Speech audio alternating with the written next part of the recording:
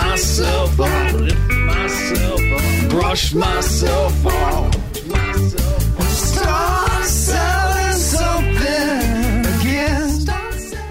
DSR Live, a member benefit of AFDR, the Association for Food Service Distributor Representatives. Just-in-time reality training, interviews and discussions with food service professionals. Let's talk about prospecting and opening new accounts. Tell me how to prospect and how you do it, and what you found that is most successful when you're looking for a new account. And then what do you do first, second, third, specifically on that account? Maybe before you make a call or when you're making a call, you get online and do your homework. You just stop in and have lunch or pick up a menu. How do you prospect? What's your process?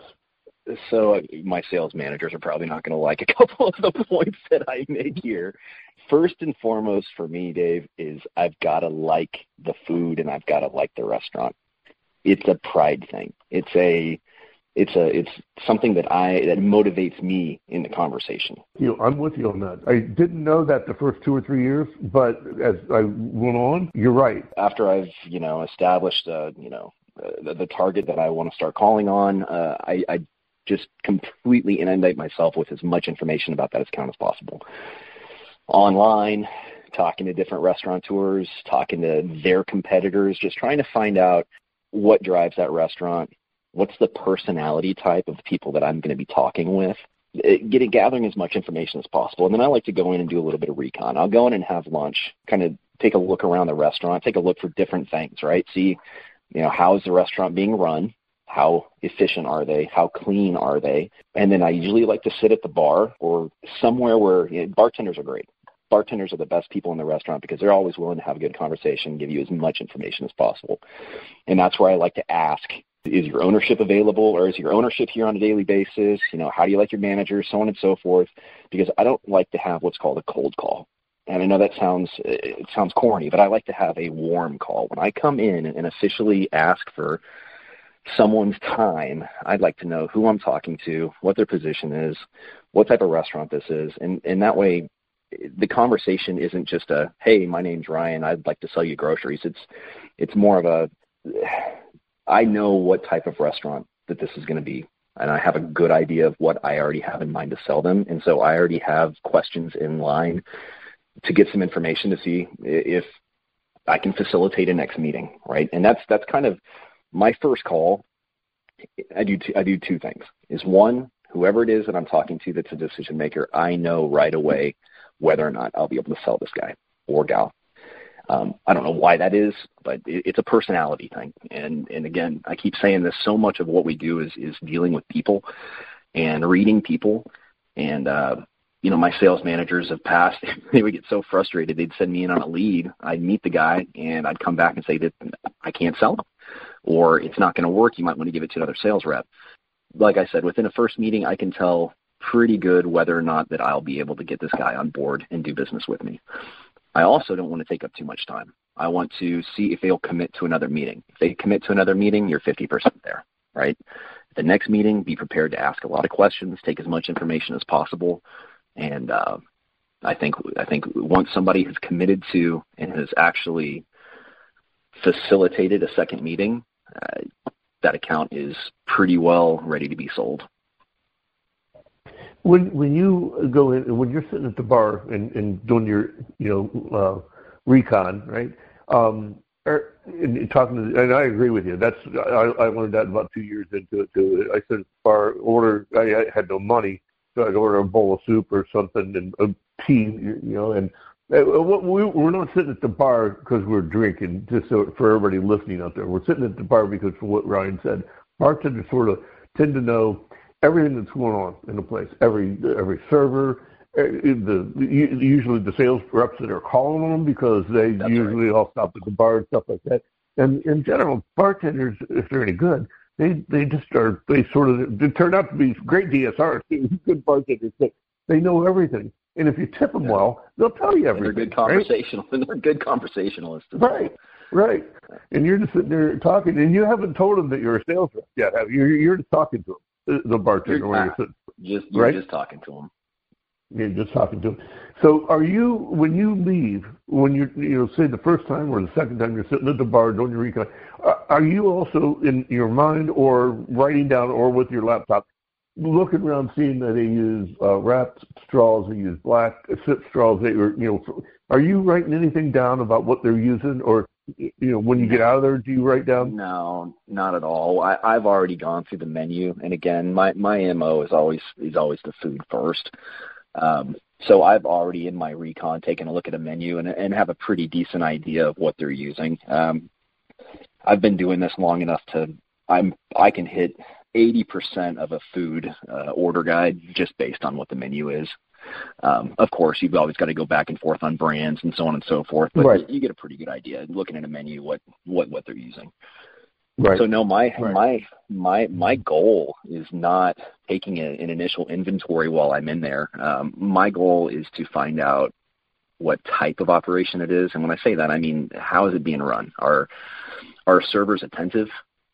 Are servers well cleaned? Are they well groomed? Are the bathrooms clean? Or is the place a mess, right? Because that in and of itself will tell you what type of person you're dealing with and what type of approach you need to take. If you go in and it's a mess and they're not well groomed, they're not well trained and all that stuff, but you like the food or you like the concept or whatever, do you take it on maybe as a challenge? This guy needs help and maybe I can help him, even though you haven't met this guy or this gal yet, right? You're just going to read.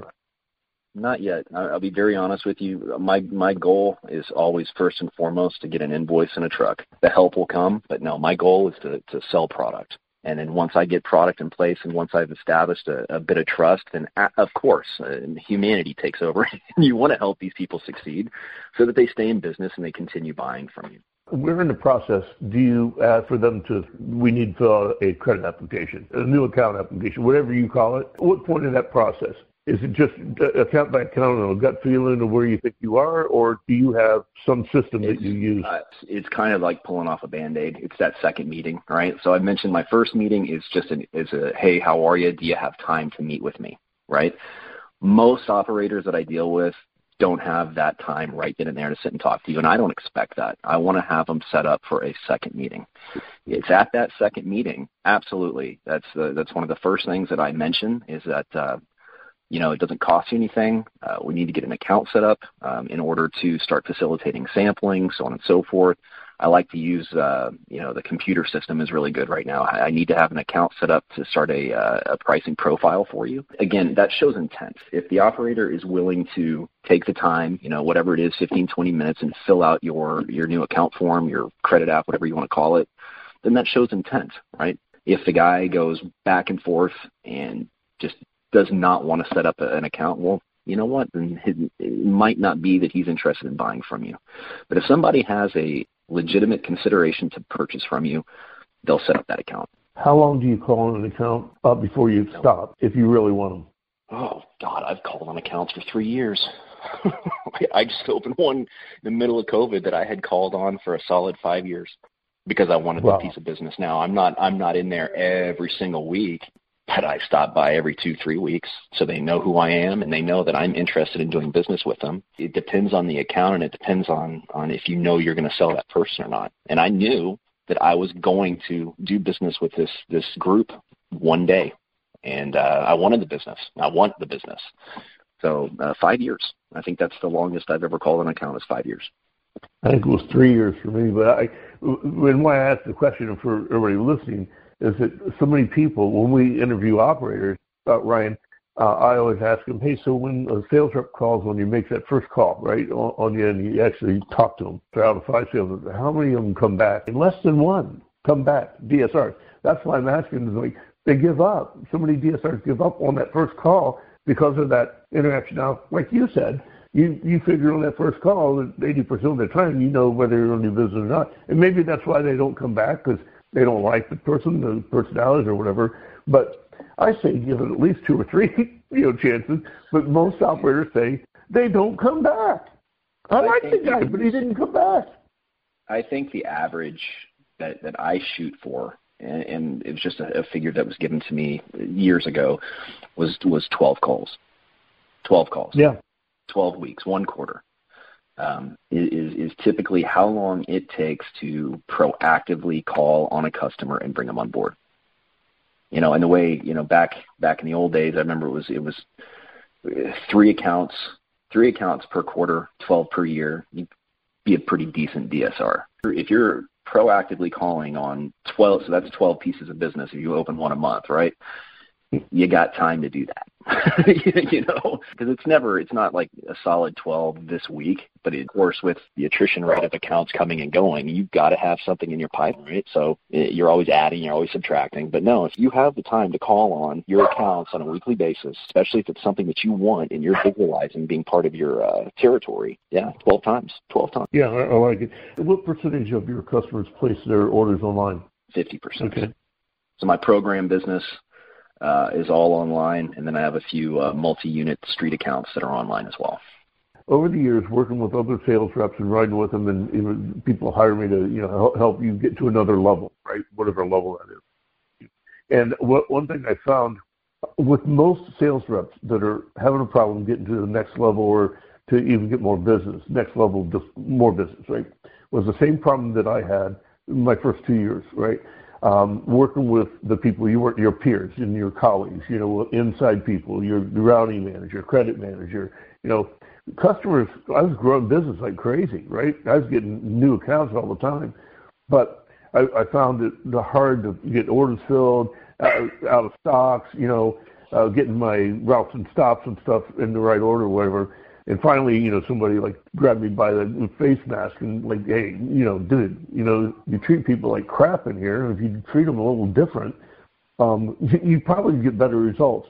So I find that a lot of sales reps that are good sales reps but are having problems getting to the next level had the same problem that I had, was how they treat people that they work with.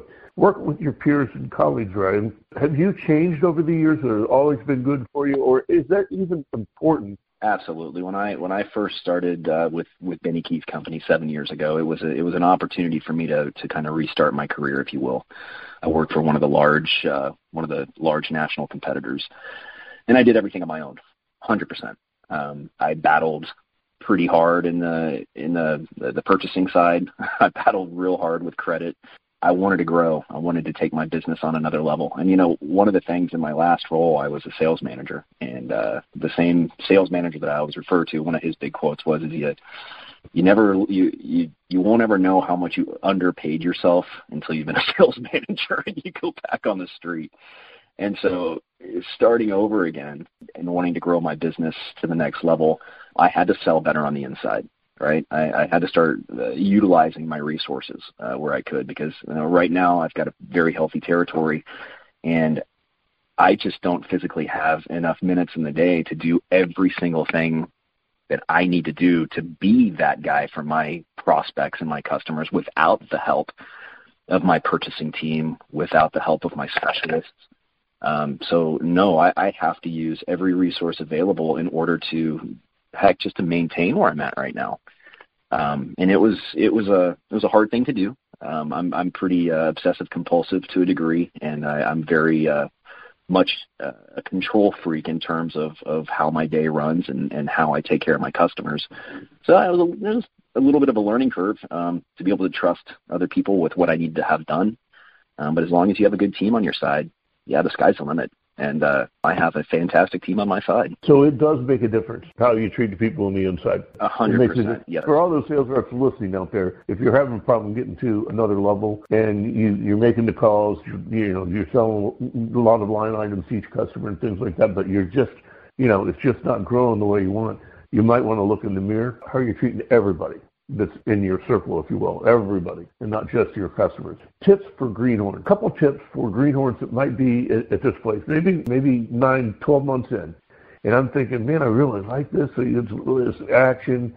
It fits my personality, whatever. But my gosh, I still don't know the products. And, this job is like, it's like crazy, but I like it. But I don't know if I want to continue doing it or not, because it's so crazy. I'm being maybe reprimanded, not opening enough new accounts. My AR is a little messed up, and I don't know my products. Is it worth it, Ryan, to keep going in this profession? what I would tell these guys, and I have told these guys, is stay positive, right? And continue to learn, because so much, I keep falling back on the personality, right? Reading people and dealing with people. The more confident you are in yourselves, that comes off when you're speaking to your clients, right? And it's you and I, we started talking about sports before we got started. Right. One of the things I tell my daughter all the time is that winning is contagious, right? You got to get a couple of wins in, and they become easier and easier. And it's the same in sales, right? You've got to have a little, not too much swagger in your walk and your talk, but you got to gather some wins in order for that to continue. So be positive, continue to learn, continue to just absorb as much information as you can that you can take not only to help your customers, but to put in your ammo belt and make you more confident in the way you're presenting yourself, your company, your product lines, your services, all of it. It takes time. It takes some losses. It takes some wins. But if you persevere through and you keep trying, what do they say? You get up, dress up, and show up. You live that mantra every day. It'll happen. It'll happen. Yeah, if you don't lose, you didn't even try to win. Well, I look at it, right? You don't take a shot, you don't have a shot. You're going to lose. My favorite athlete is Wayne Gretzky, and I'm going to slaughter his quote, but 100% of every shot not taken won't go in, and that's the truth. Winning is contagious. What Ryan said, right, is that one thing that I've learned over all the years, the people, whether you're operators or inside, your people you work with, they like doing business with a professional. They like doing business with a winner. Tips for veterans. Been doing it for 7, 9, 10, 12 years, right? And through this COVID, oh my gosh, how do I stay motivated and want to keep doing this? It's crazy, filling the outs and trying to find different products. And any tips to motivate me tomorrow morning to get up and want to keep doing it? It's the same thing I motivate myself with every day, Dave. I'm a veteran sales rep, and this has been hard. I guess dealing with change is good. Learn, don't stop learning. Be a steward of your business. You got to change with the times. You got to change with your clientele base. You got to change with what restaurant service types are popular now. And all of that comes with continually learning. Scour whatever resources you use. Internet is what I use. Just know what the business is doing, what the industry is doing.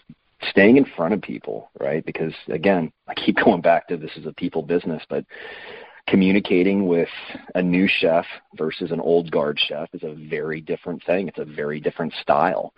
So just make sure that you're open to the change and you're constantly learning and absorbing everything that's going on and applying that to your sales tactic. At the end of the day, we're doing the same thing, just in a different setting. We're still putting cases on the truck. We're still earning the respect and trust of our customers. We're still cutting a profit. It's the same as we were doing 30, 40 years ago, just with different tools and a different landscape. Managing your AR from when you started to what we're doing now, is there a system that you use? I was the worst. I was the worst. No, it was actually a decision that, I made, and it was made for me. I had a very significant write-off a couple of years ago, and it hurt. It really did. And so I made I put my big boy pants on and decided to trust in the system. We're a very conservative company for a reason. And so we no matter if you want to look at it or not, every time you open up your laptop and you key an order, most of the systems are all the same, and you see exactly what's out there. Don't run away from it. Ask for the money, get paid. It's we are doing a service. We are professional salespeople. We're not professional visitors. I've just decided to make it a non-issue. I don't have any qualms approaching a large customer or a small customer, letting them know that this is what you owe, this is when it's owed, and it needs to get paid. And those are it was more, I think it was a tougher conversation for me than it was for the customer, to be very honest with you. Hindsight is always 20/20. Some of these were, the write-off that I had, we saw it coming.